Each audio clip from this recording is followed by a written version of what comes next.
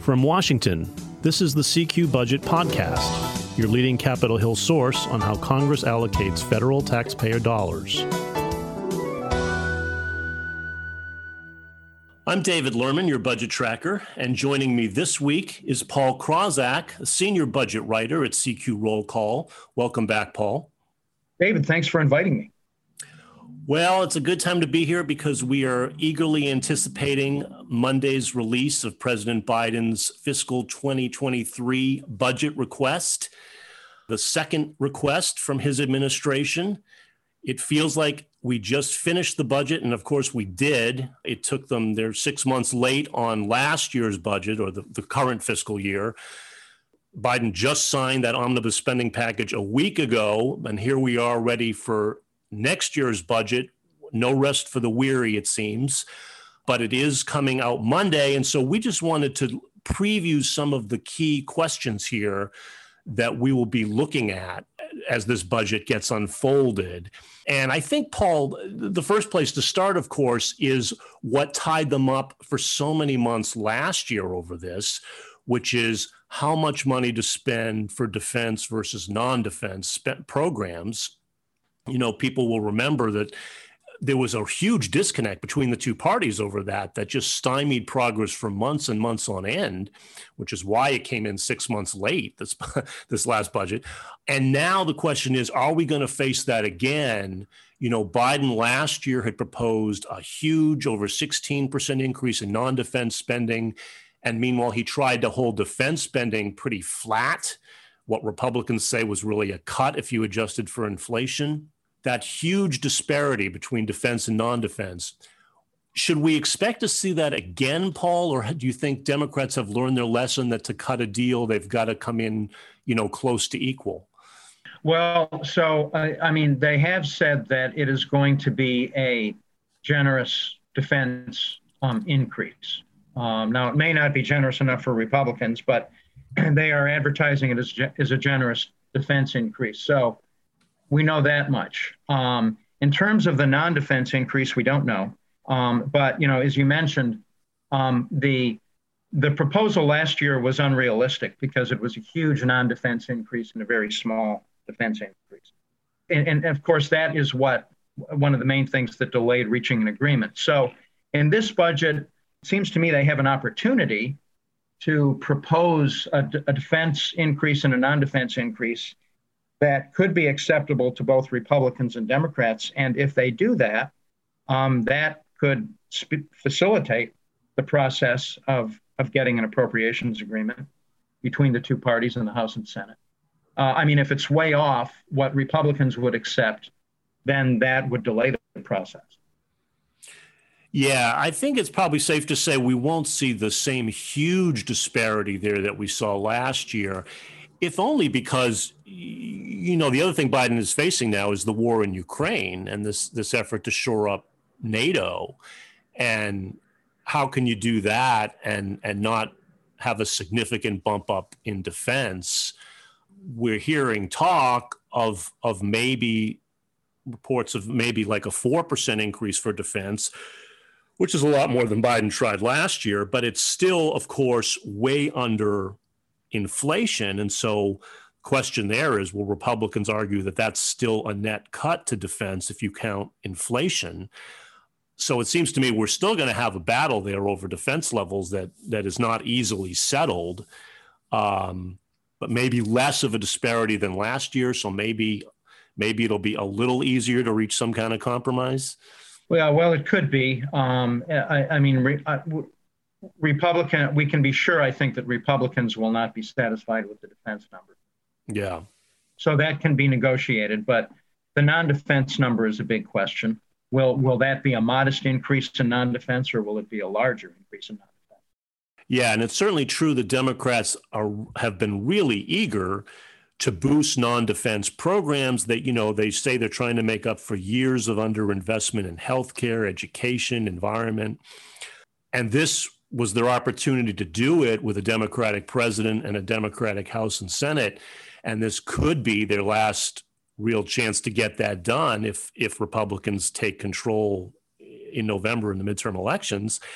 And they certainly are aware of that. The question is, how hard are they going to fight to really boost non-defense? Because they sort of got burned on that last year, right? I mean, Biden wanted a 16% increase in defense, in non-defense programs, and they ended up with roughly a 6% increase. So a sizable increase, but not nearly what they wanted. And of course, I think, Paul, the other issue there is the Build Back Better agenda, right? Because they were trying all last year to pass this huge, roughly $2 trillion package to address climate change and fund all of these social programs that went nowhere. And they're still trying to revive it. But the other question I have that we're going to be looking for, I think, in this budget is, could any of that stuff, childcare, paid leave, any of those, environment, any of those kind of more healthcare expansion, could any of those initiatives wind up in this budget as part of their non-defense spending? But the question, of course, is how much room would they have to do all that? I would think so. I mean, those were very important parts of the Biden agenda and the Democratic agenda. So I would expect to see a lot of that in the budget. But one interesting thing here is that when you go back to last year's budget, the case they made, you mentioned that they said that, the underinvestment.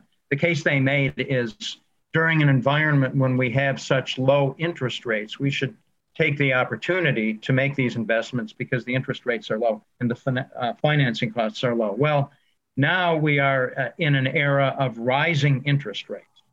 So it's harder to make that argument.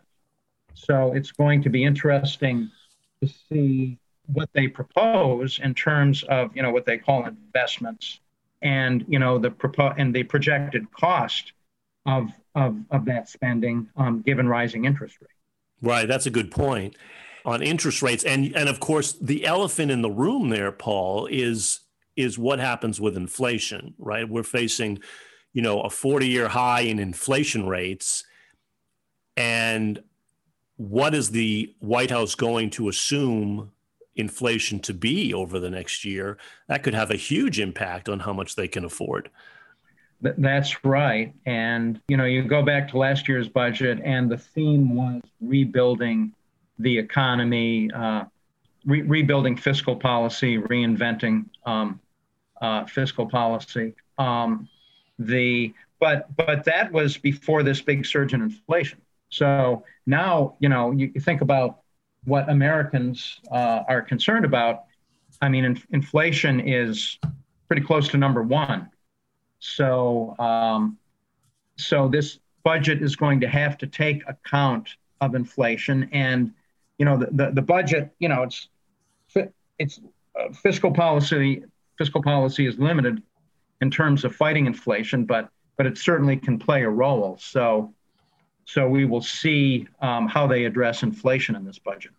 It seems to me there's sort of a double-edged sword there for the Biden administration, because if they don't assume a high inflation rate, they could get burned because there won't be enough money in their budget to account for all the inflation that we end up having. On the other hand, if they assume a high inflation rate in this budget, it kind of looks bad from a PR standpoint that, the Biden White House is projecting high inflation all next year, folks, right as voters are going to be going to the polls in November to vote for Congress. It's sort of a no-win situation there. Do they go too high or too low on inflation? I mean, that's going to be a huge issue. Right. It will be. So there's all of that. And of course, deficits, Paul. We should touch on where we are here. It was interesting in Biden's State of the Union address that he was touting, I think, the largest deficit decrease in modern history, over $1 trillion or something, which is true, but it was sort of misleading because it came from an abnormal high. After spending trillions of dollars on the COVID-19 pandemic, we had trillions of dollars of unprecedented extra spending last year. And obviously, as that money ends, yes, we're going to be spending a lot less. And so deficits are coming down now. So the White House is correct, but they're coming down from a huge abnormal high. And I think that we're still going to see in this coming budget a deficit.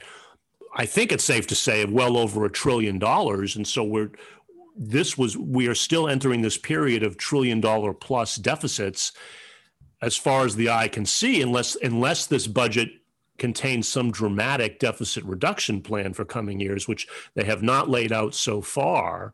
But this was already sort of baked into the cake to have $1 trillion deficits each year now because of the structural imbalances, mostly in the entitlement programs, Social Security, Medicare, Medicaid, whose costs have been soaring, and the baby boomer population is retiring. You just have a demographic issue there of higher costs and fewer people working that is yet to be solved. That's going to weigh on them, and Republicans are going to use that deficit number as ammunition to try to reduce the spending request. Right. I mean, I think in the last budget, I think it's fair to say that deficit reduction was not the highest priority. Spending and doing things was a higher priority. And, if you look at, the Congressional Budget Office is projecting that, deficits, based on current spending. Now, their projection is before the passage of the recent omnibus, but they were projecting that deficits would fall below $1 trillion next year and continue falling for a couple of years, and then start rising again in a few more years. So, I mean, it's safe to say that this budget will envision higher deficits than that, but the question will be how much higher. I would expect this budget to be more focused on deficit reduction than the last budget, but that will require, tax increases, which were proposed in the last budget, but also some spending restraint if they're serious about deficit reduction. So we will see to what extent this deficit reduction is a priority in this budget. It will be very telling to see. And that would be a case for taxes, of course, which we haven't talked about. Do you expect to see much in the way of tax increases in this budget, or? If we don't see that, it's a pretty dramatic departure from the last budget. I mean, it is an election year, and people don't like to see taxes raised. But if you're going to pay for programs and not borrow all the money, you have to raise taxes. So and the big tax increase in the last budget was the increase in corporate taxes. And I mean, I would be surprised if they back off from corporate tax increases, taxes on the rich. I mean, that was the theme of the last budget. Right. I would be surprised if they back away from that. He will for sure stick to his pledge not to raise taxes on anyone earning less than $400,000 a year. But of course, they have been eager to raise taxes on corporations and upper income households. And that was partly what was also going to pay for his Build Back Better initiative. So we'll see if how hard they try to push that in this coming budget. So there's going to be a lot to look for in this package. And it won't be an easy sell, and it's never an easy sell in an election year, to get that done. The new fiscal year will begin October 1st, but they never get these done on time. I'm sure it won't be done by October 1st. Top appropriators do seem eager to avoid the delays we suffered last year. We did hear from Pat Leahy, the chairman of Senate Appropriations Committee, saying he intends to push this quickly. He wants to meet with top appropriators from both parties, House and Senate, soon after the budget is released to get going on this. They do need to cut a deal on spending levels. But do you really think this can happen this year, Paul, this calendar year, when election season kicks in? I mean, if I were a Republican, I wouldn't be so eager to negotiate a budget deal, knowing that if you just push it off until early next year, Republicans might take power and then they could reshape all this if they wanted to. Does that give them much incentive to negotiate quickly right now? Yeah, that is true. And then the other factor there is that in an election year in particular, this is a political issue. This is a campaign issue. So, I mean, Republicans can use this as a campaign issue to fire up the base, opposing, Democrats' proposed spending increases, deficits, et cetera. And Democrats also can use the budget and their proposals in the campaign as well to fire up their bases. So it may make more sense politically for both sides to try to fire up their base with their arguments on the budget, as opposed to reaching a deal which neither side will be happy with. And the bases, the Republican and Democratic bases, similarly would not be happy with. Right. And when you're busy trying to fire up your base for elections, you're not busy cutting a bipartisan deal that's required to actually get spending bills enacted into law. And so that's the dilemma they're going to face this fall, which is why we might be looking at another stopgap funding measure just to avoid a government shutdown and push this off. But of course, Democrats will be eager to wrap this up this year, knowing that they could lose power next year. So there's certainly incentive for Democrats to cut a deal, and Republicans may know they have the upper hand there then. And maybe by November, December, there's hope for something, but who knows? We're going to have to see. But a lot to look for here. The budget comes out on Monday, so hang on. It's going to be a bumpy ride, but CQ Roll Call will be covering it all for you in all the gory details. That does it for us today. Thank you, Paul, for being here again. Thank you, David. And we will be back to dissect what's in this big, giant budget package next week.